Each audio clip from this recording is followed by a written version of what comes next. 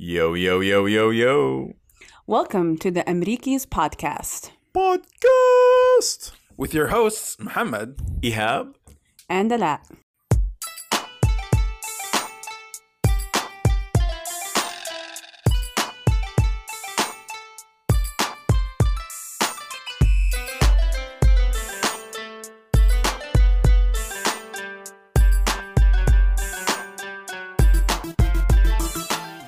Yeah, we did it. We got our first group intro, you know? So that's New good team stuff. intro. We got a new logo. We got a new intro. What else? What else we got? I mean, there's going to be so much coming up very soon. But I'm happy to be here with you guys on this very, very early Sunday morning.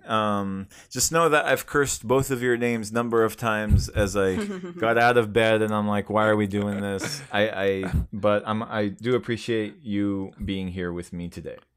I was wondering why I was hiccuping in the morning. I got some hiccups in the morning. I don't know if you guys share that tradition in the Palestinian and the Iraqi culture. I think that's a Libyan thing. Is it? Wait, what? I never knew that hiccups could be a cultural thing. Yeah. We have our thing is our hand was itching. My hand was itching. Well, I also Yeah, my hand was itching. Yeah. So so Iraqis' hands itch in the morning. Libyans have hiccups, and I guess Palestinians just cry from lack of homeland. And I just said Iraqi, not Iraqi. That's how confused I am. So that just turned white, you know, in that 1 second. I'm confused. I don't know. Hold on. We gotta back up a little bit. I think you missed the context. The context was that you said our names, and because you were cursing us and saying our names, then the bug in our ear can get translated in our cultures differently. So my hand felt itchy, I got like the hiccups. Is that what you were saying? I just thought that we were just talking about random body ailments that were specific to cultures. It's a thing. It's a thing in the Libyan culture. Like if you got the hiccups, then they're like, oh, someone's talking about you. You know, this was a complete misunderstanding. But I'm glad that people can see that there's intra-Arab misunderstanding. So that's actually really interesting. Thank you. I don't know. I'm still stuck. I'm still stuck that I said Iraqi and not Iraqi. Like I'm cringing right now. No, it's okay. Right. I've heard everything. I've heard everything, Ella. I've heard Iraqi, Iraqi, Iraqi. It's the English that's throwing me off, man. Yeah, it's the Amrikis of this whole thing. The Amrikis part is taken over, huh?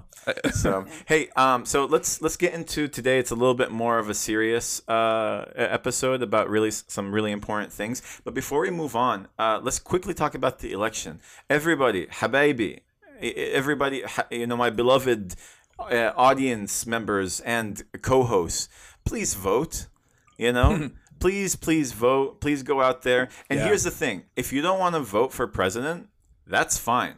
Continue voting down the ballot. There's plenty of local down ballot elections and propositions and things that need your input. And so I do heavily recommend that you vote for Biden, because any other vote is a vote for Trump. This is my own personal opinion, not the opinion of the Amrikis, but I share those opinions. I share those opinions. Yes. So you know what? On behalf of the Amrikis, vote Biden.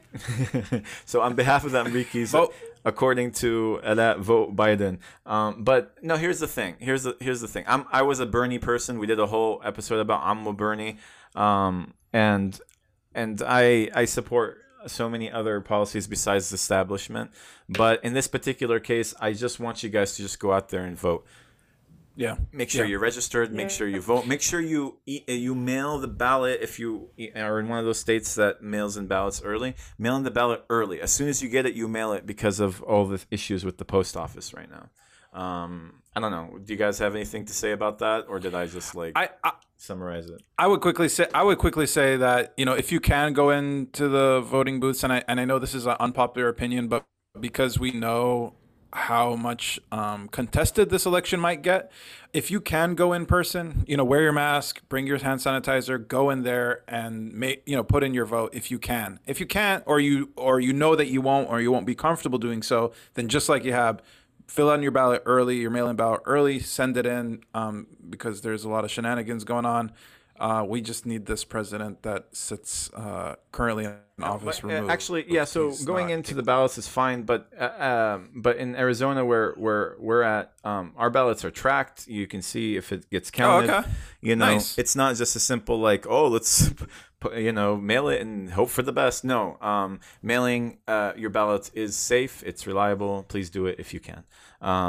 So I definitely agree. Do you will know if they receive it in Arizona? Yes, you can definitely track it because there's a barcode and you can track it that they get received. I'm going to check that out. I'm going to check that out here locally as well. Yeah, and that's the way it should happen, Yeah. But nonetheless, I'm going to try to get this edited and out as soon as possible so people get this message. Please vote. Even if you don't vote blue for president or even across the way, just vote nonetheless, because that's what we need to do. Important. It's very important. And I became a citizen like 4 years ago or 5 years ago. I have no idea at this point. 2014. That's 6 years ago. Wow. And one of the best parts of being a citizen is being able to vote. And just take it from me as somebody who was not born in this country. So. All right, so we're gonna go ahead and get started with some of our topics today. Ala is she has something ready for us to go, and then Muhammad and I are going to be engaging in some verbal fisticuffs. So Ala will be our social media correspondent for the day. Oh, and that will become very topical in just a few as we transition into that segment. So, and then Muhammad will be our bootlicker for the evening. Just call me an advocate for money. More money. Are you familiar with bootlicker, Muhammad? Yeah, I don't know if you're insulting me right now or not. No. So this is like a double whammy because Arabs to look boots would be like a huge insult. Yeah. But in Talqa, man. Yeah, I know. But I need you to turn off your Arab brain for half a second, because a bootlicker in like the American sense is an overly deferential person, usually towards the government, or towards like authority, or towards, in this case, billionaires. So you guys will see what that is in a bit. I don't think Muhammad is a bootlicker. Can I interject? So can I interject as your social media correspondent? Yes. So according to Urban Dictionary, bootlicker is someone who kisses up to their oppressors' thoughts and feelings. So maybe you should be offended. I'm offended. Offended. I'm offended by the offendi. Oh my goodness. I'm just kidding. I know it's all. Muhammad, I love you more than anything in the world.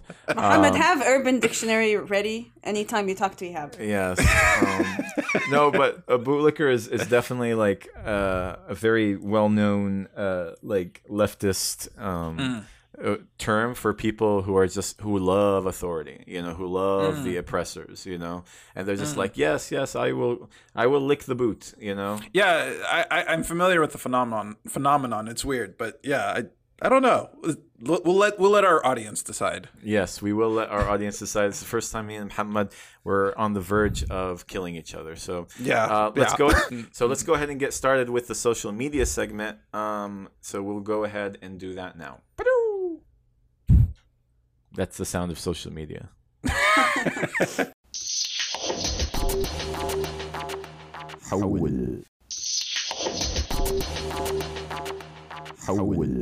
Okay, so about a month ago, I hit a wall, mentally speaking, and it wasn't like any significant event happened in my life or, like incident or anything like that. But I just felt mentally exhausted and overwhelmed. And really, I sat there and I thought about it. and I realized that I was spending a lot of time on social media. So I decided to go ahead and deactivate Facebook after I realized. Okay, so that explains a lot, because I thought you blocked me. I know that we've been, co-hosts, but I've been looking for you for a little while, and I felt a little offended, but I'm glad you brought it up. Okay, good. You're not the first person to voice your your concern about that. Everybody and their mother started freaking out that unfriended them, right? Right, I guess so. Well, the immediate reaction, of course, was I got a couple of messages. Hey, is everything okay? Anything happen? Are you okay? I'm like, yeah, no, I'm fine. Is this the first time you deactivate, by the way? That I can remember. I may have deactivated it in the past, but that I can remember. And a lot of it was driven by, I don't know, Facebook sucks right now, to be honest. I think Instagram is a lot more engaging, but I use Facebook personally for my gym and just to keep up to date with what classes we have, what's going on, just to be in the know. But occasionally I scroll through my news feed, and I don't know, I got curious, and I was like, I wonder how many friends I have on Facebook right now. And guys, I have 815. Oh. Yeah. And Somebody's I was like, popular. Oh. I get it that some of us are more popular than others. Oh, no. I'm gonna check my own numbers while you're talking, just so I can check your numbers. So first of all, let's take a step back. I've had Facebook forever, right? Most of our generation, I'd say probably at least 10 years, at least, right? Sure. Yeah, mine was 2006. This is our first subject. Our first episode was about Facebook. I listened to it a lot. For some reason, it's in my phone, the only saved one. And I listened to this part about us talking about social media a lot. But 2006. Wow. Yeah, mine I guess is that's 2006 because it was opened up to college students around that time. I was a few years late because I was being convinced it was a dating site, but it's not. Yeah, Muhammad is still, I still think it's a dating site. Well, do you guys remember MySpace? Yeah, of course. Yeah. Muhammad had a MySpace. I didn't have a MySpace. Yeah. I thought it was a dating site, and I'm like, no, I don't want it. That's so funny. I loved MySpace. I even know my song that was on it before I lost everything. It's no longer around, right? If I were to go and type in MySpace, would anything show up? I feel like this is literally our first episode. Yeah, this is what we did, because in our first episode, you could hear the clicks and the clacks in the keyboard. Looking for MySpace. Yeah. Yeah, we found it. I mean, it's weird. There is a MySpace. Yeah. But what is it? It's like news. Yeah. That's fascinating. It's completely different. Well, anyways. No, I'm not popular, but you accumulate these friends, whatever, on your list over a period of time. And if you've been on there for more than 10 years, then with the different life events that you go through. So for me, when I first had Facebook, I was using it as a way to connect with my friends that were here in town. And we were, posting pictures, we go to events, we comment, kind of like that. Then when I started college, it started to be a way for me to connect with my classmates, right? And so over time, it evolved. During the Arab Revolution, I connected with other Libyans during the revolution, blah, blah, blah. Oh, that was huge during that time. Yeah. That was huge, right? Yeah. And then right now, it's mostly for gym. So the sad thing is, if I go through that 815, I could probably list 85 to 90% of those people. I know who they are. That's a lot of people to know. That's not normal. That's too much information. So thinking about that, 815 friends, that's a lot of people to be connected with. And so I looked up my numbers, and I have 674. Yeah, so see? please add me on Facebook, guys. I need more so I can compete with Alat here. No, you're nothing to compete with. I deactivated. You're fine. Okay, so I win by default. I'm done. You're the winner. You can have that. I don't want to win. Well, you both win by a mile with me, because I'm 164. I'm very tight circled. Well, to be fair, Muhammad, this is the third or fourth Facebook that you start from scratch. Probably fourth. Yeah, probably fourth. I like to. That's why I asked you, Ala, if this is the first time you deactivate it, because I'll shut down, pick back up, shut down, pick back up.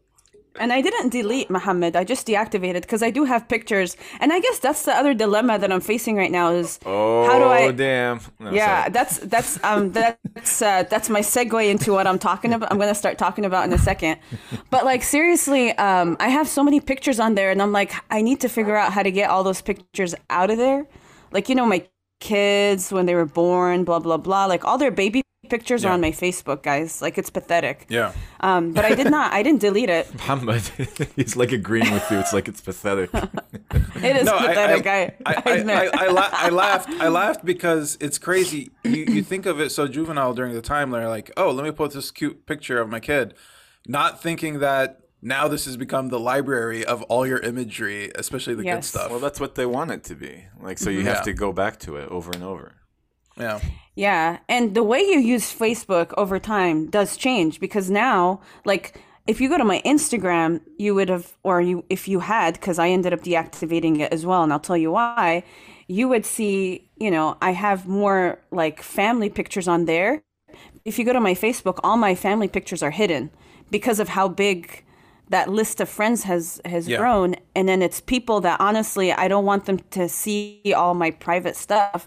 And a lot of it now is even family members in Libya, like your cousin's neighbor's cousin. Like it's just expanded, right? By the way, it could be a whole other topic because I don't know about you guys, but like Libyans love to like use these fake names. So like I'll see a name like, oh, this person liked your picture, and it's like Amatallah. Something. I'm like, who is that? You have to do like some investigation to figure out. Well, for me, I come from a conservative, town, so a lot of people don't put their pictures at all, especially women. They put the pictures of their husbands, who I don't know, and therefore, like, I have to do this investigation to figure out like who it is that I'm talking to, or if I should be talking to them at all. Yeah. Well, actually, that's a good point because they don't put their picture either. What they'll do is they'll put like a picture of like a beautiful model or something, right? Because they don't want to show who they are. Yes. But I don't know, man. But alhamdulillah, I'm deactivated now, so I could care less.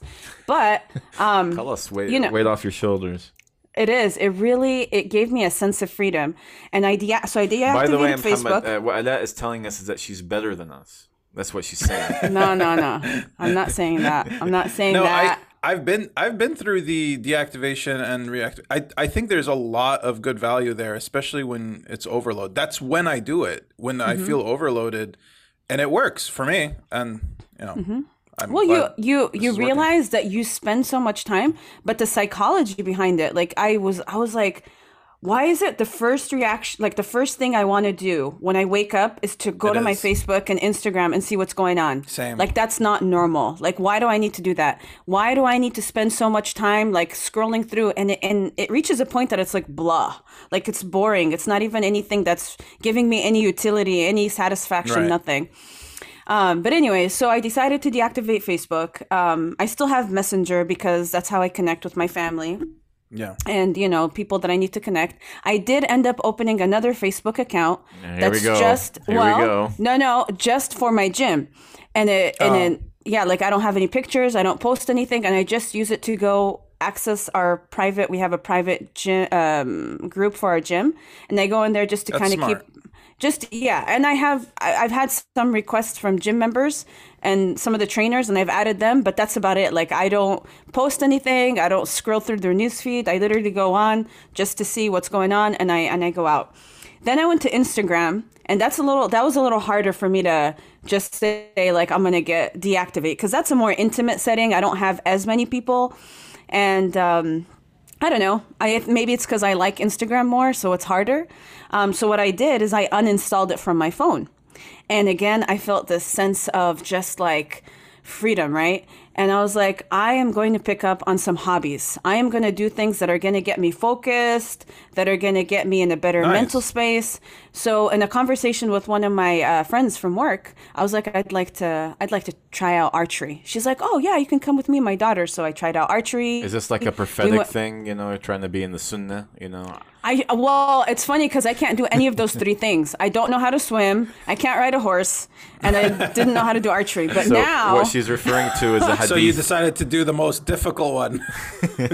So what she's referring to is the hadith that the Prophet said, teach your children swimming, archery, and riding a horse. And so I think that would translate into swimming, driving a car, and shooting a gun in modern times, Yeah, which are things that I would... Well, I know how to drive, but I do want to go learn how to... That's in the plan. They're going to teach me how to shoot. And I found that the archery really helps you with the focusing. Like, it was amazing. Like, wait, I can't so even you tell started? you guys. Really? Oh, yeah. We went one time so far, but we're planning on doing it a couple more times. It was amazing. And last week, we went fishing. They taught us how to fish. They taught me and my kids how to fish, my friend Carrie and her daughter. And so, I don't know, like, it's just... You're out there and you're actually experiencing life. And I'll be honest with you guys, I don't feel like I miss Facebook. I don't miss Instagram. But what was stopping you from doing any of this while you still have a Facebook and Instagram? Because you could nothing. You could totally nothing. Do this. You're right. Nothing. You're absolutely right. Nothing stops you. But it wastes your time. Like, it just wastes your time.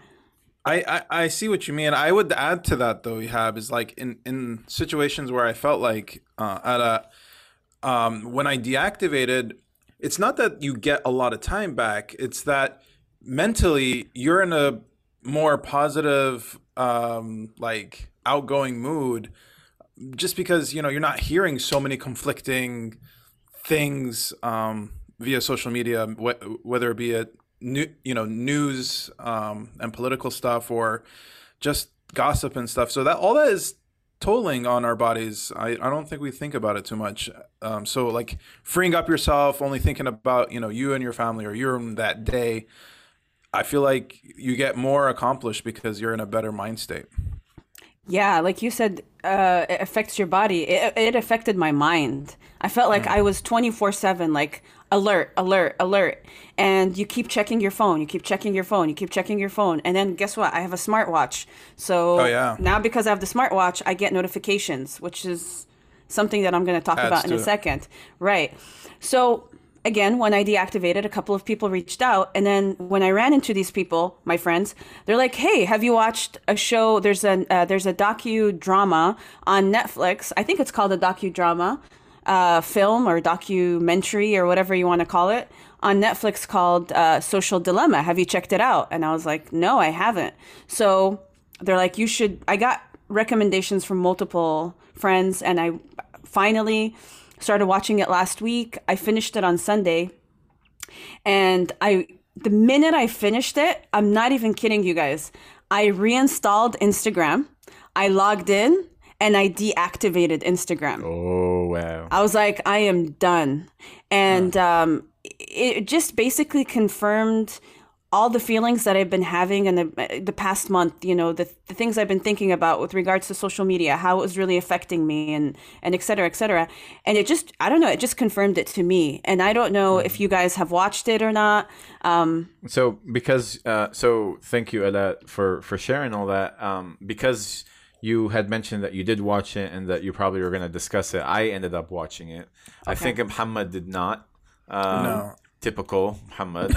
I started everyone. He started it, guys. So give him participation trophy. No, but it's fine. I feel like I know this conversation a little bit. Here's the thing: is that when I watched it, I'm like, even if I did not watch it, I'd still be able to participate in this conversation because I feel like a lot of the stuff mentioned in the documentary are pretty well known, but they definitely reframe it in a way that makes it like more tangible, more something for us to like definitely take into consideration. So what was the main takeaway from this documentary? Well, so I have a couple, but I'll start off by saying if you haven't watched it, it's about basically just the damage that social media has had on our society and how it's really affected us. And I do recommend that you watch it if you haven't. And if you have it doesn't have to be your own kids. It could be your nieces, nephews, godchildren, whatever. Like for their sake, because I even told my kids about it, and we're planning on watching it together because I think you have to be aware. So, Ihab, to answer your question, the first thing that just really stood out to me and just kind of stuck with me is at the end, the last 4 minutes. If you listen to, after it's pretty much over, and these various former employees of these tech companies like Facebook and Google they talk about different things. And one of the things that one of them said, or maybe multiple of them said, is that they don't let their kids use these platforms. They don't let their kids use social media. So these people who have helped engineer these algorithms and, create this platform that we use, don't even let their own kids use it because they know the damage that it does. And not to say that it was intentional. These guys didn't do this intentionally, but it's a result of the algorithms they use, machine learning, artificial intelligence. They've created this monster, and it's not really regulated. It's not really tamed, and they know what kind of destruction it could do to our kids. So that was something that stood out to me. The other thing was, there's a quote they have for a guy named Edward Tuft, I think how you'd say his name. And he said, 2 industries that call their customers quote and unquote users are illegal drugs and software. So I just think about that. Like, think about that. We're users. Okay. That's like an addiction. Like they're feeding the addiction. So those were things that stuck out to me. I mean, I have a whole list. I actually took notes. I rewatched it this morning just to go back and make sure. But those were, like, I would say, the 2 big things that stuck out to me. I don't know, you, Ehab, like, what stuck out to you? Yeah. So for me, I'm a skeptical person. I know that any documentary that is made has a particular mindset in mind. They want to put you into particular alarmist, mentality. I've watched so many like food documentaries about what's in our food, and and a lot of times you totally have to take these things with a grain of salt. A lot of the stuff they talk about in regards to addiction to phones, I've heard some of it before about how, like, scrolling is endless. To refresh your feed is like playing the slot machine and getting that dopamine rush. There are many people that have had their lives destroyed by, going and subscribing to these games that they pay a lot of money in, and like Farmville and stuff like that. Yeah, and some people have like used so much money and declared bankruptcy because they got lost in it. And so one thing that stuck out for me is that, and just makes sense in general, is that these tech companies want us to maximize our time on their platforms. So what that means is that they're going to be using the algorithms to give us the most relevant, the most agreeable views and things that we want to look at, so that we can continue to be on the platform. The more time we're on the platform, the more time we have to watch their ads and see their ads, and that's all they care about. So from a perspective of companies that want to definitely have their ads targeted to you and make money off of you, it's in their interest to keep you on the phone if that's the entire and only thing that they're concerned about. And so they talk a lot about this. But the problem that and I've heard podcasts about this before, is that especially with YouTube, because YouTube implemented this algorithm of recommendations that basically guessed what you would want to watch next based off of what you've already watched, based off of what people like you have watched before. And that created what they call these rabbit holes, where people would then watch, like if you would watch one video that's benign and like it's like no big deal, 2, 3, 4 recommendations in, you're watching some like white supremacist video all of a sudden because that kind of negativity definitely keeps you on the platform. So I heard a lot about this, and we can talk about that another day. But nonetheless, because we kind of let machine learning and artificial intelligence take over, with the purpose of maximizing runtime and watch time, that's why we are where we are. And so the documentary is advocating, and in my opinion, not enough, to how to redesign these apps, how to orient these companies to have things be a little bit more humane, to have things be a little bit more what I don't know, moral, so that it's not necessarily money focused, and what we can do about that. And so that's what the main so basically changing the business model, so Right. it's not driven by because and that's great. Sorry if I cut you off, but that's perfect. That's a perfect, I think, summary. Did I do a good job at watching the documentary? Yeah, I'm so proud of you. This is great because you're right. Like, so they even say in the documentary that the advertisers are the true customers. And they were saying that they have some saying that they say is like, if you're not paying for the product, then you are the product. Yeah. So, I mean, yeah. So the issue true. so the issue really is within the business model. So it could be potentially these platforms could be a good thing, maybe.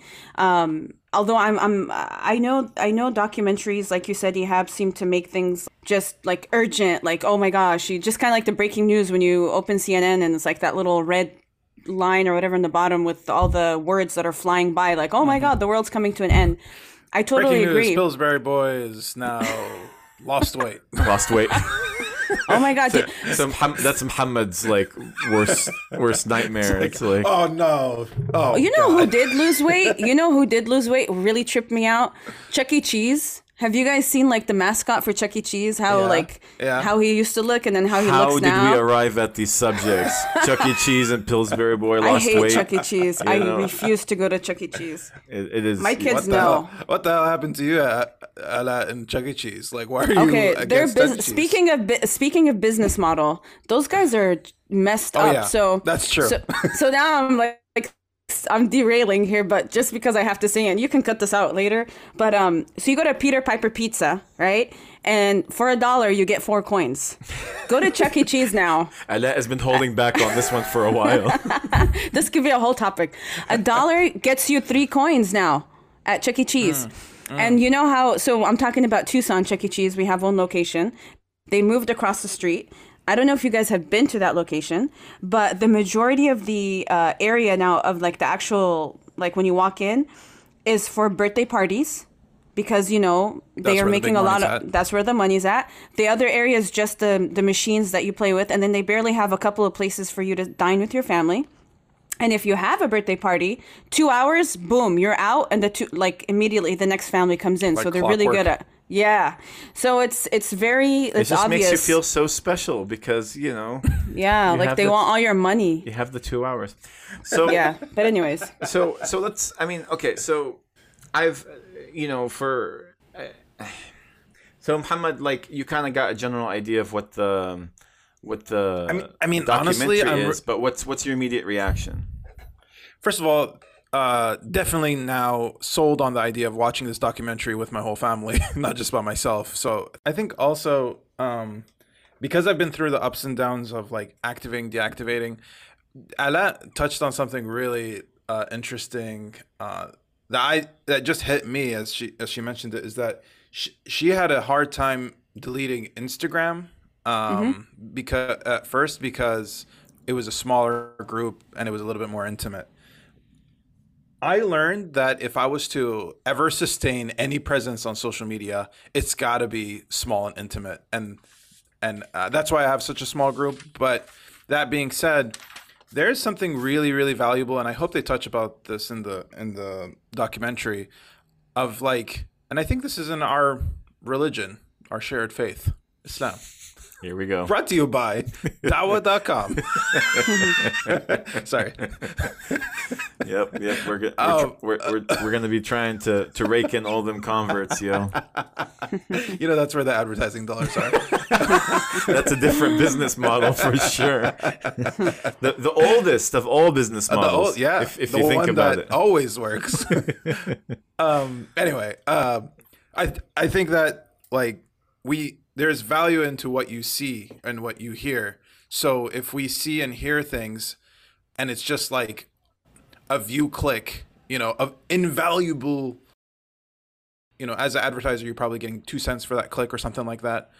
That's really, really valuable to us as human beings. Like if we're watching something and it could either positively change us or negatively change us. And because our environment is our reality, at least 50% of it in some theories. So like if we put ourselves in those situations where, white supremacist talk, far left movement talk, whatever, gets people radicalized in any sort of way, is super, super easy to do now from the thin air. And we're allowing it to happen. So especially for people who are not aware, like people who don't know. Because at least when we went into all this, we are somewhat aware, but even us, like our lizard brain, got hacked, along the way. I check my phone all the time because of Facebook. And I hear you at that because like you got really exhausted. So you got really like caught up in all of that, Yeah. So the psychological manipulation that you're talking about, I mean, part of it is that people are unaware. And like someone like you, especially new users, like older users who started using it without even thinking about it and got really caught up really fast.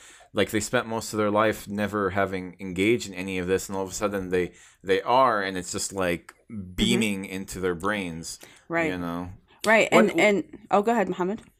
No, I was just gonna say, real quick, within my professional world, I seek businesses and companies that can use imagery and content. So when I try to find something that's called successful business, I look at models where they can make a lot of money off their users or have a plan that they can attract more users to their platform. That makes more money for me if they utilize our images. I do use LinkedIn for work, but that's not what I'm trying to get at. And now actually, now that I think about it, I use it a lot. I depend on it for work. But what I did want to say is like we look at those models and those platforms as successful companies, and anyone implementing things like that are like the most successful companies, and we try to like become part or partners with them. So what I'm trying to say is like, yeah, this is absolutely the model so far that they've found in today's day and age that will absolutely lead to a lot of consumption. Like this is like deep analysis of human psyche, of understanding what they like, and every piece and icon there is something that's been studied to understand the user, as you called them. But I want to push back against that, Muhammad, because LinkedIn has a different business model. They don't rely solely on advertising and maximizing user time. They have a lot of ways of making money, including membership. So you actually pay for like advanced features. Right. There are classes, and certifications and a bunch of other ways that they make money. Facebook and Instagram primarily makes money off of advertisement. There's no premium, membership. There's no anything like that. So LinkedIn actually is a better example of what we're talking about here, that a way that these platforms can move in that direction. But what that means ultimately is that they're going to be limiting the number of users because it's no longer going to be free. Because for LinkedIn, there's all these features that get locked that you can't use unless you're, what is it called? Premium, Yeah. So that kind of goes back to what we were talking about earlier. I guess it wasn't a knock on LinkedIn. I was just saying that I use LinkedIn as a platform and as a tool for my work as well. But what I'm saying is that we forget that these are companies that have studied the ways to get users into their platforms. So not talking about LinkedIn, but the Facebooks and the Instagrams that are using our viewership as the source of their lots of money, monetization. So much like insane. Like people forget how much money is it's unrealistic. So that there's something wrong here. There's something that they've I don't know. It's just, to me, it's like you've hacked something that needs to be fully understood, because it could lead to longer repercussions. Well, that you can comment on this, but they talk about that. They talk about how, generally for Saturday morning cartoons back in the 90s, they had regulation on what kind of advertisement that you can put there. And so, what would it look like for our modern day legislation to catch up with the technology? And they can't. I don't think that they can. because honest with you. because a lot of these legislators are clueless. They're absolutely clueless. Like they brought in Mark Zuckerberg into Congress to ask him questions, and they literally told him, "What can we do to help you regulate yourself?" They also asked, now that so that your platform is free, how do you guys make money? Yeah, so they're like completely clueless, and it's going to take a generation to catch up. You know what confirmed to me that these legislators and whatever, these government people, these these government peeps. I'm just gonna call them government peeps, okay? That they are sounds clueless. Delicious. It's not. Are you talking about like the little marshmallow peeps? Yes, that's the. They go in Have delicious. you actually tried those? Have you tried those? They're not great. They're really. Okay. I've never tried those. They look so good. But anyways, that they're clueless is, and you guys are gonna. This is really random, but like when the whole Corona thing happened, right? And they closed down bars, they closed down gyms. But I walk on University Boulevard and the hookah lounge is open. I'm like, do they even know what hookah is? Like I don't know. I felt like that's how disconnected they are. Like they probably didn't even, I don't know. I'm just generalizing. No, here, it's a good point. Like there is a disconnect for sure. Well, there's a couple of things I still want to mention, and the editing might suck on this, and I apologize. But when Ehab says, the scary, I think you mentioned something. The scary part or the serious part about this is that we're unaware, that people are unaware, and the newer users or whatever. So Ehab, you said like when you watched it, you weren't surprised because you already knew a lot of this. Muhammad, you knew a lot of this. I already knew a lot of this. You just hearing it from their perspective is a little different. But think about the millions of users, not even here in the States, but overseas that are clueless. Like let's talk about, for example, the Arab Spring. Like how many people utilize social media to help get that moving forward? And now that I don't know if we can say the Arab Spring is done or not, but I can tell you like from the Libyan side of it, there are so many people on there that I know, and they're just watching all this news that who knows if it's real, if it's not. Like, I don't even know where I'm going with this train of thought anymore because I just went in two different directions. But what I'm trying to get to is people are unaware. Like they're fighting over news. They don't know if it's fake or not. Because I see the arguing on Facebook, right? I follow certain individuals. That person follows certain individuals. So now I'm being fed all this news, and those guys are being fed the complete opposite news, and nobody even knows if this news is right or that news is right.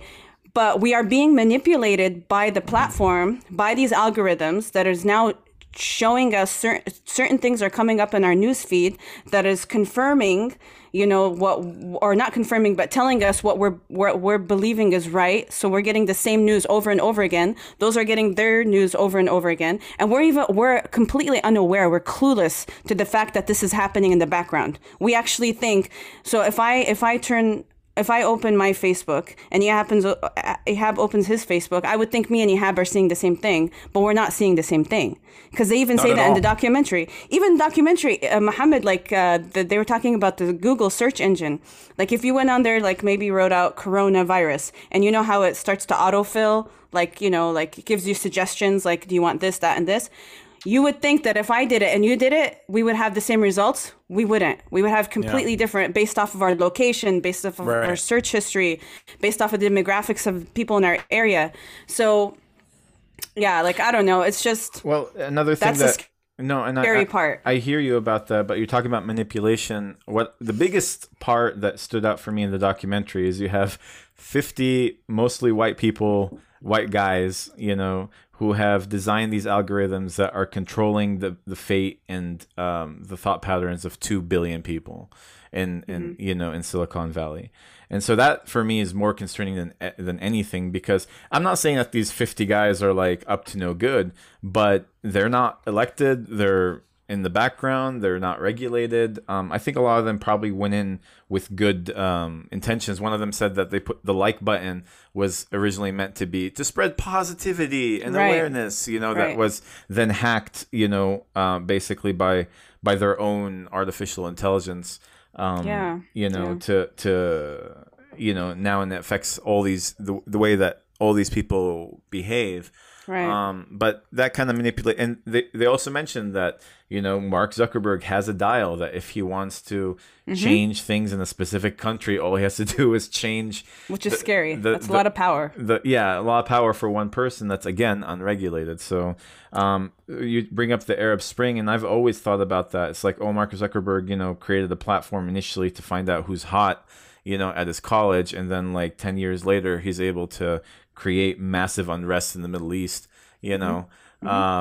Like that's to be honest, the business person in me finds all this like super, of course, exciting. Like how awesome is it as, you know, a college student trying to create something, having it succeed so well that, you know, you get to this point. Well, that's how he sold it this whole time. Yeah. So yeah, no, absolutely. But a lot of people have these success stories and get to these places. But I think what's worrying is about specifically the social media train, so to speak, is that it got so hot that it, like you said, it influences so many people, and if it's unregulated, then that's the piece that makes everything kind of crumble. Yeah. And to build onto that, if you guys don't mind, real quick, because I know we have to cut this. We have to wrap it up. Actually, I was gonna say that, like, so Adat, just to kind of wrap things up, what are the things you want us to take away? Like, what are the thoughts that you want to leave us with as we move to the next segment? So I think definitely I highly recommend that everybody watch it. And while you're watching it, think of it in your eyes as the adult. But I also want you to take a step back and think about it in the eyes of children, because that is the future. It's the future, and the leaders of tomorrow. The leaders of tomorrow. Leaders of tomorrow. Let's just call them that for you know, old time's sake. For people who don't know, Leaders of Tomorrow was the youth group that three of us like were part of back in the day. We led it. That's what they are referencing. But anyways, keep going. Yeah, but they are the future. Yes, you're right. But also they've been exposed to this for a longer period of their lives compared to us. And within the documentary, they do talk about how anxiety, you know, more and more kids have anxiety, more and more kids are taking their own lives, you know, just to seek approval from other people, and you know, all these unrealistic, you know, expectations that they feel like they have to live up to. I don't know if you caught that, like when they were talking about people wanting to get plastic surgery to reflect Snapchat filters. Yes. Oh my that goodness. That is bizarre. Like, that is bizarre. But then if you live in that world, and now with coronavirus, it's intensified. Like, I'm going to be straight with you guys. I took away all the electronics, everything, computers, whatever, about, I would say, a week ago from my girls, because of their grades, but also because I feel like it was really starting to affect them, because they weren't seeing their friends in person, but they were starting to live in this virtual world, right? And so it is very toxic. It's very toxic. So again, I know I don't want to, like Ihab started this off, like you always take things with a grain of salt. You know, Ihab, it's funny that you did say that, because while I was listening, the music that they have in the background, and it drives me nuts when they do this for anything, like whether it's like, you know, like Dateline or whatever, like they always have that music that has that sense of urgency that makes your heart beat. Right. Do you know what I'm talking about? You're like, don't do this to me, guys. I just want to hear. Just give it to me. Facts. Yeah. This is the type of stuff that you add to it that makes me question everything. Yeah, exactly. But yeah, like maybe not to the point that, oh my God, you know, the world's coming to an end. But this is a serious issue that I think we should be at least aware of, because if you're aware, it will help at least, you know, I don't know, just maybe you won't fall into these rabbit holes or these traps or whatever. Gotta be aware. You got to be aware. I will leave you guys with this. I got a recommendation from a friend from work. We were talking about. Was it through social media? The recommendation? It was actually through Skype. It was because that's the platform we use at work. But we were talking about it, and he recommended to me that to read an article called "The Attention Diet." So, because I think for adults, it's more about the attention. For the kids, it's a little more serious, because it's trying to live up to a certain expectation and you know, trying to fit in and all that. But for adults, it's really an attention issue, right? Because you keep checking your phone and all that. So there's an article called "The Attention Diet" by an author, Mark Manson. It's really, really good. It's about maybe like a 20-minute read. But he actually talks about how you get on a diet to help you get yourself back on track when it comes to like, focusing your attention on what you need to focus on. And he gives some really good tips. So my recommendation to whoever's listening to this, watch the Netflix documentary, whatever it's called, The Social Dilemma, and then Google The Attention Diet by Mark Manson. And I'm serious, like for me, it's been, I don't know if I can say life-changing, but definitely something that thank you, Mohammed. Mohammed's showed us that he wrote it. He's taking notes. Yeah. I took notes. I'm definitely going to watch it. That sounds super interesting. And thank you, Adat, for that. And I usually do put the references from the episode in the description. So anytime anything is mentioned, just go to the description and you'll be able to follow up on a lot of this, including what this documentary is. So I appreciate that, Adat. I think though it's time to move on. Thanks for sharing. Yeah, thank you. I appreciate the sense of urgency and sense of importance that you put on this, and I hope that at least you raise just a tiny bit of awareness moving forward. And I hope that Ihab can add some creepy music to the background of that whole segment. Yes, you probably could. Actually, I'm gonna do that just for funsies. You should, yeah. That's awesome. But anyways, we're gonna move on to the next segment. Thank you so much.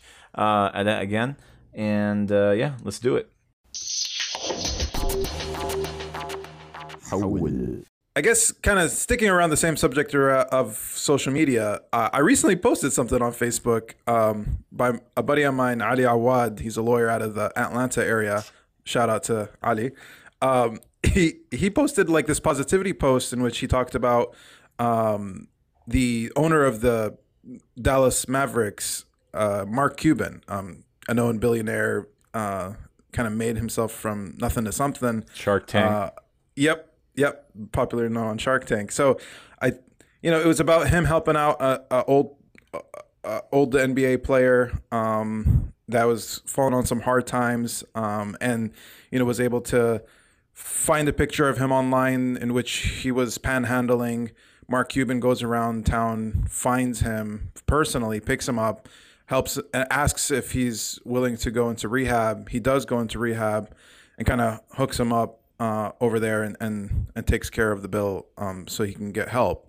I got some couple comments of like, why am I supporting a billionaire, or this is not really a feel-good story because there's more to this. And then, a couple other people said something similar, but Ihab called me out, and I wanted to bring it up because you and I have never really talked about this corporate America and capitalism.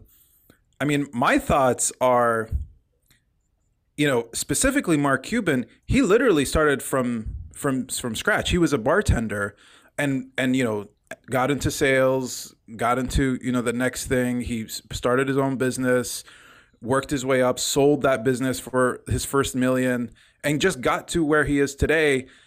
I think that what is far too often happens is that we quickly look at these people like not human, and that they have too much money, and that it doesn't matter what their thoughts are. And then someone like me defending them is like, what are you doing defending these guys? They have a ton of money. You don't matter. It's true. But I love having that opportunity in that process to see that there are others that have kind of like been able to have success in a corporate in like business and things like that, to get to a point where they can make impactful choices. Now, for those billionaires that don't make impactful choices, like they don't pay their taxes, or they don't aren't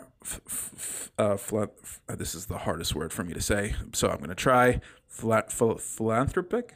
Yeah, philanthropic. Yeah, philanthropic. Well, those folks, you can judge them for who they are as human beings if they don't do that. Because I do think you have a lot of responsibility on your shoulders when you have that kind of money. But just because this guy's got tons of money and made himself from nothing, like in regards to his business and the money he's acquired, I don't really knock him too much. I haven't heard too many things in which he's not philanthropic. I heard that he is. I heard that he through Shark Tank and other initiatives tries to invest in other people's visions and business.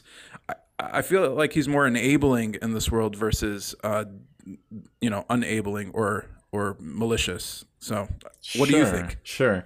And I appreciate you calling me out here in front of millions of audiences and Alat, Yeah, I want to say this in front of Alat to your face. Well, it's good because see, I'm not on Facebook, so I don't know what's going on. See, I'm already starting to miss stuff. So there is a potential for any sort of social media post to get out of control, especially when and then you can say something and the other person's like, "What the heck, man?" That's you, Muhammad. That's your voice. What the heck, man? So yeah, you're right, Muhammad. So this was a post that like rubbed me the wrong way.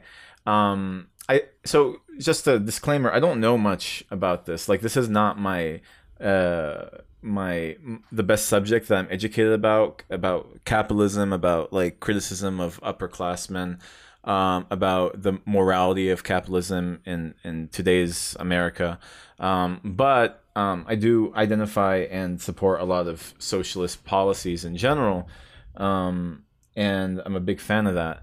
But in this particular case, I had just a hard time glorifying a billionaire in the system that we are in right now. This is not about individuals. I wasn't specifically calling out Mark Cuban. It seems like he's probably an okay guy, and he's probably done well in general. But in general, like when it comes to the top 1% owning 50% of the wealth in the United States, I have a really hard time with that. I had a really hard time with the way that the system is built, how they're able to really control and lobby the government in order to create like specific policies that only benefit them, how the latest tax bill that was passed by the Republicans favored less taxes for the wealthy, how there is a deficit in the government's budget because of how big corporations like Amazon and others that don't pay enough taxes. And so for me, it's like, this is not the feel good that I think a lot of us need, in general, because capitalists like Mark Cuban was able to ascend a lot of like this idea of making it on your own. Nobody makes it on their own, the system, capitalism specifically, enables these billionaires to become billionaires off of the work and exploitation of their workers. They own the means of production, while their workers own very, very little. And they're able to scoop all of the profit off the top and continue to climb the ladder. Do I think people should not own things and should not have property? Obviously not. Like, that's not the issue. But the problem is that the policies and the system that we have now really, really disenfranchises workers, really, really disenfranchises people in general from having a stake in the companies that they work for. Companies have more power and workers have less. And because they control the policies in the government is unable to offer them the amount of protection that I think a lot of them would need. And so that's really, this is just some of the basics for me, in terms of how these conversations go for me. And that's the stuff I wanted to point out in terms of like, there's more deserving stories than one billionaire that did one good thing for one previous employee, in my opinion. So that's all I really wanted to tell you to your face. And you're wrong. So I'm done. I love it. I have things to say, but Alat, is there anything you wanted to share on this? This is a perfect social experiment to when you're off of Facebook. Yeah. This is what happens. What it looks like when people talk about things that, two of your friends are having a conversation and you're just sitting there and you're like, wow, they're throwing around a lot of big words there. But to be fair, we didn't really go back and forth in terms of a discussion. And I don't know a lot about what I'm talking about. I just didn't feel right and I had to say something. So I did want to comment about what you just said, though. I completely agree that the fact that we don't tax these billionaires the way they should be taxed and to help distribute that to the rest of the country is absolutely worth a discussion. And the system right now doesn't work at all. It's broken. But I I disagree with you respectfully that he didn't work hard.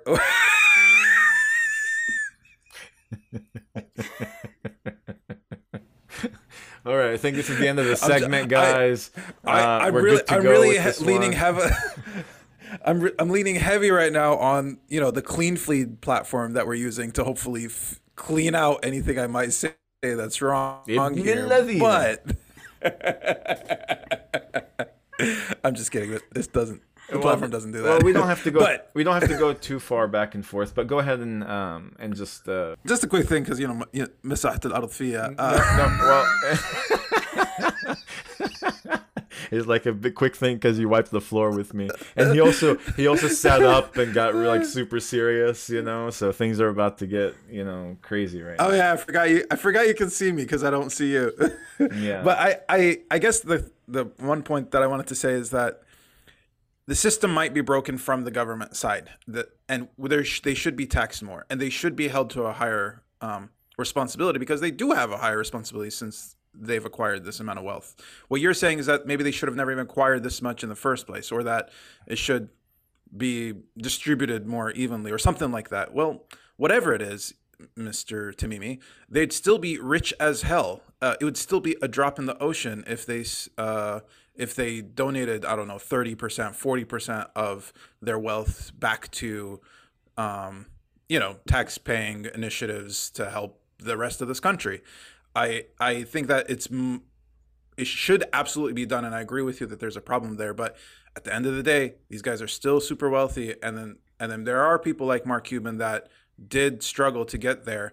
Not saying that his privilege wasn't there helping him out the whole way, that he was of a background that helped him in the United States, and he wasn't really a minority or anything like that. So things like that I know play a big role in this, but I don't put him in the same category as Mark Zuckerberg or and even those guys. Like they're human. They tried some things and it's failed, and this one's worked out, and it worked out very well. Now that they have all this money and now that they have all this power, what is that? What do we do with that? How do we move forward? I don't think that's on them. I think it's now like the system is kind of messed up. And so people that are in those positions doing the good things, like helping out folks, and this is not the first thing he does. Mark is known to be very philanthropic. And I know you said that you don't know him that well. So for me, like, wow, that's rubbed you the wrong way. I'm like, yeah, but not Mark, kind of thing. Illa Mark, I don't know. I like this guy. So him and Elon Musk, to be honest, they do take care of their people. I need you to really listen to some podcasts about Musk for sure, because Homeboy is not as good as really the general outlook on him. There's a lot. I've been learning more about him. Yeah, I've been learning more about him. I think there's a lot of questions. I listened to a 3-hour series about Musk from the beginning of his time to his end, and there's a lot of problems with him and with the general approaches that he takes. But here's what I'll tell you.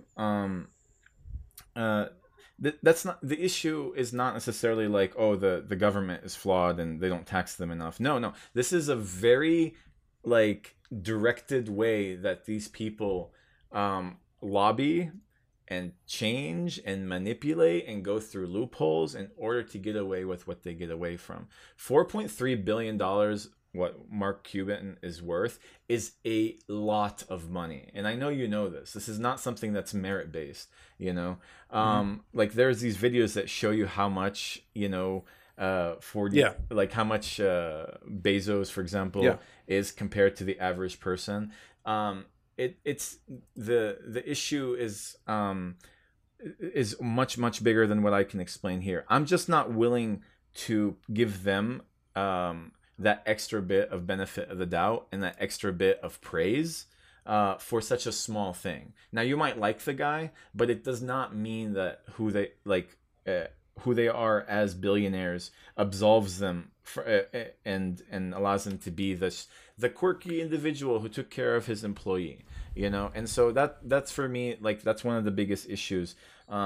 We should be like criticizing so quick question, criticizing them on a regular basis.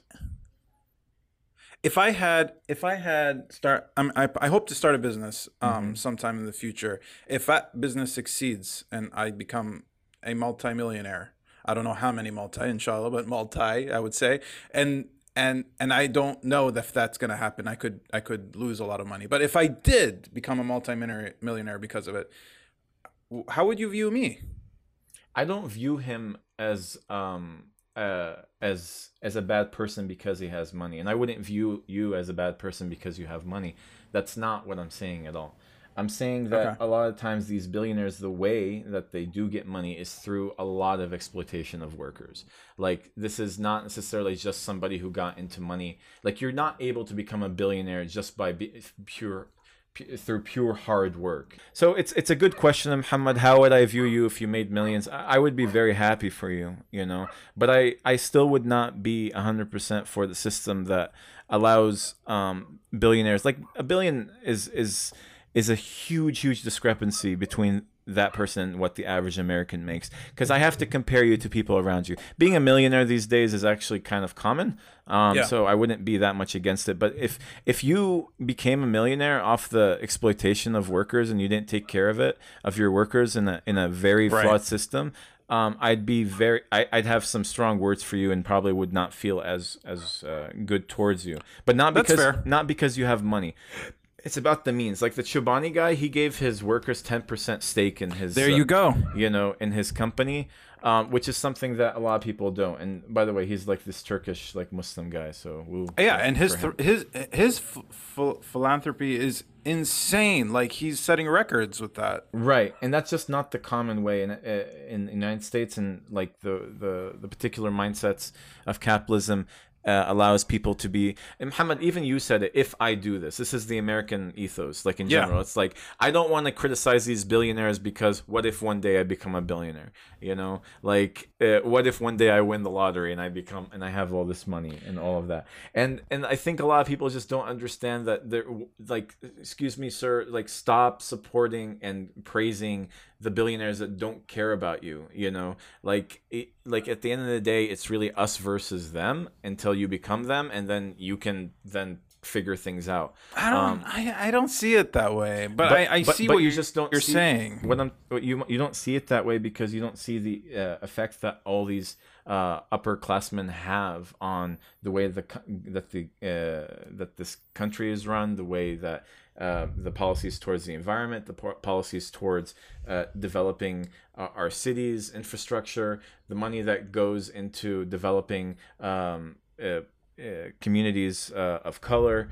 And most importantly, and for us, is foreign policy, and the way that a lot of this money ends up going to destroying countries in the global south. How does this money do that?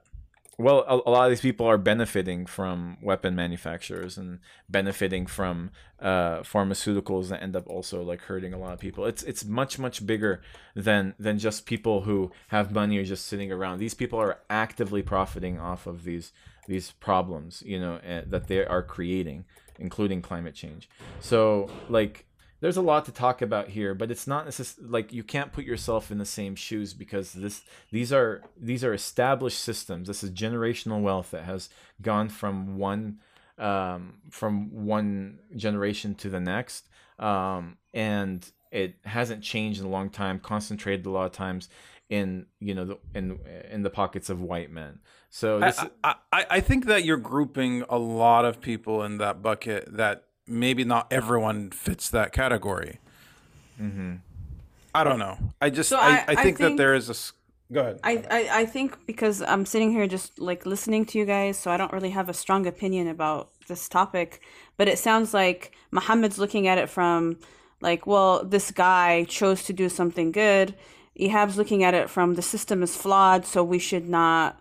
It's almost like you're generalizing Ehab, like, because they all benefited from the system, so we should not like praise them or whatever. But I think Muhammad, you're looking at it more from like a, well, this was his decision. You're not looking at it from a system perspective. I think you're looking at it from more of a system. The issue is in the system, not the people. Right. And so you're not even going to take that a step further and even think about these people that have benefited from the system, because you're still stuck at that system piece. Well, yeah, because we need to do more in criticizing that system. And for example, like the patriarchy, and I benefit from the patriarchy as a man. I'm probably a good person in general, but I am part of the system, and I'm more than happy to be criticized within that system. Yeah, but you as a person that exists in that system cannot change the system. But what you can do is maybe enable and empower those that don't benefit from the system as it is currently. But in the meantime, I don't think that people should praise me for doing that. Because no, I don't know. You have a choice now. Unfortunately, you have a choice to just take advantage or empower. I don't know. It's difficult to say. Well, let's say, for example, that I do something great and feminist and forward thinking, and then I don't know, like Alat wrote a post about how I'm so great as a man who've done all these great things for women, and I think a lot of other people would be like, why are you praising this man for doing the bare minimum? It's very similar. Am I doing a good thing as Ehab? Sure, yeah. But at the same time, I think that most of our attention should be to criticize the system as it is, and that's really where I'm coming from. So it has nothing to do with me as an individual, but you can go ahead and generalize, because the patriarchy does hurt a lot of people. So I have bad, and I don't want to continue make this over this conversation spill over into another one, but I just have a hard time believing that the system can change and so significantly like that. I feel like if I was to be able to actually do anything with my tangible differences that I can make, well, yeah, I'll talk bad about how unjust the system is. I still will look to see how I can empower those that are less empowered, and kind of make it fair within my world and my scope. And if someone praises me for that, then that's great. Yeah, it is maybe bare minimum you have, but that is the type of encouragement that maybe some people that are empowered need to make change. And if that is a culture, and if that's picked up by things like social media, hopefully, then maybe we can be like a culture change within society. I don't know. I hear what you're saying, and I'm good with that. I just think that there's far less awareness about how billionaires are really screwing our society. And they're seen some of them are in a very bright, it's like because they got to these places and they are like these amazing people. So it sounds like I'm defending billionaires, but actually, to be honest, you're right. There are some that really, really hurt society and hurt the people that work for them. I'm not defending those people. For me, I guess it's not just some. For me, I think that it's most. Really? And this is I think where where maybe I listen to too much progressive media, but this is I tend to lean socialist in a lot of different ways, but I have a very unfavorable opinion of billionaires in a system where, again, people are dying because they don't have enough money to seek treatment for common sicknesses. So but we'll go ahead and end this here and continue to fight over it, later on. This is actually the first time that you and I argue about something like this. So I know it was, and it shows that I don't know much about what I'm talking about. To be fair, no, I mean, everything you say is extremely convincing and valid. I don't know. I think if you spoke about anyone else other than Mark Cuban, I probably would have just agreed. You just can't take it serious, personally, I guess. Yeah. So we'll wrap it up. I think Adat has just kind of been sitting there, been like, No, it's actually been a really good discussion. I'm just listening to both of your views. I mean, Well, thank you. that's a really healthy discussion. Yeah, I don't have a strong opinion either way, to be honest. Yeah. It's just kind of like politics right now. Like I just both sides just I don't know. It's just the same thing where I'm just sitting down and I listen to both sides and I'm like, wow. So sorry, that's not what I mean about you guys, but Trump. Yeah, it's Trump. Yeah, but in conclusion, I am right. Muhammad is wrong. I win, and we're good to go. All right. So you still owe me a bunch of money for Speaking of capitalism, you still owe me a bunch of money from Coles Jr. across the mosque. That's true. That used to be there. That's true. Muhammad, can I, as your older sister and friend over here, I'm gonna give you some advice. I believe it was it more money, more problems. So if your goal is to be like a multi-millionaire, brother, you don't know how happy you are right now, man. I'm telling you, just hold on tight to what you got right now and enjoy life. Don't even go down that path, in my opinion. I really appreciate that. That's really nice of you. I think that's genuine advice, and I absolutely think that's something that's true. Muhammad, I'm the complete opposite. I want you to get richer and I want you to have more money, but I need you to like do it in a moral, ethical way. That's So. Muhammad, power and money will go to your head. You can start off as a good person, but then you'll become, a bad person. I mean, you should see me with $100 in my pocket. But remember, Muhammad, Uthman bin Affan was very rich, and he was able to do so much with his money. Yeah, but he was only one out of how many people, right? Like, see, the chances of you being a good person, I don't know. See, this is the conversation we need to be having. Yeah, but that's for next time, so we have a little bit of a Muslim twist on it. Okay. But nonetheless, we're gonna move on to our last segment. Thanks, Muhammad, for doing all that, and you're like, thanks, Muhammad, for the attempt.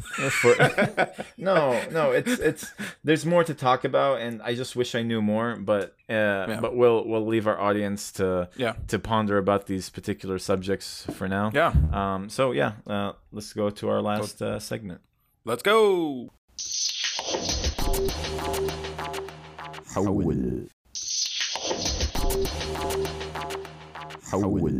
Okay. So now that I've calmed down and cursed Muhammad offline and just completely bahdalto, big bahdale, we can end this on a good note, perhaps. Perhaps yes, say perhaps I know as my sorry. Allah sahel on that person,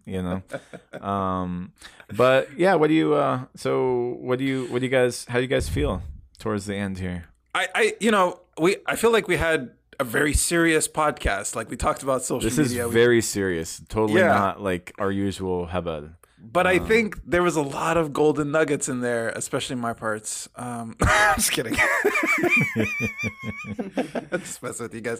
But no, Alat shared really, really interesting information that now, to be honest, I'm gonna watch with my family the documentary series, or not series, but the documentary itself. Yeah.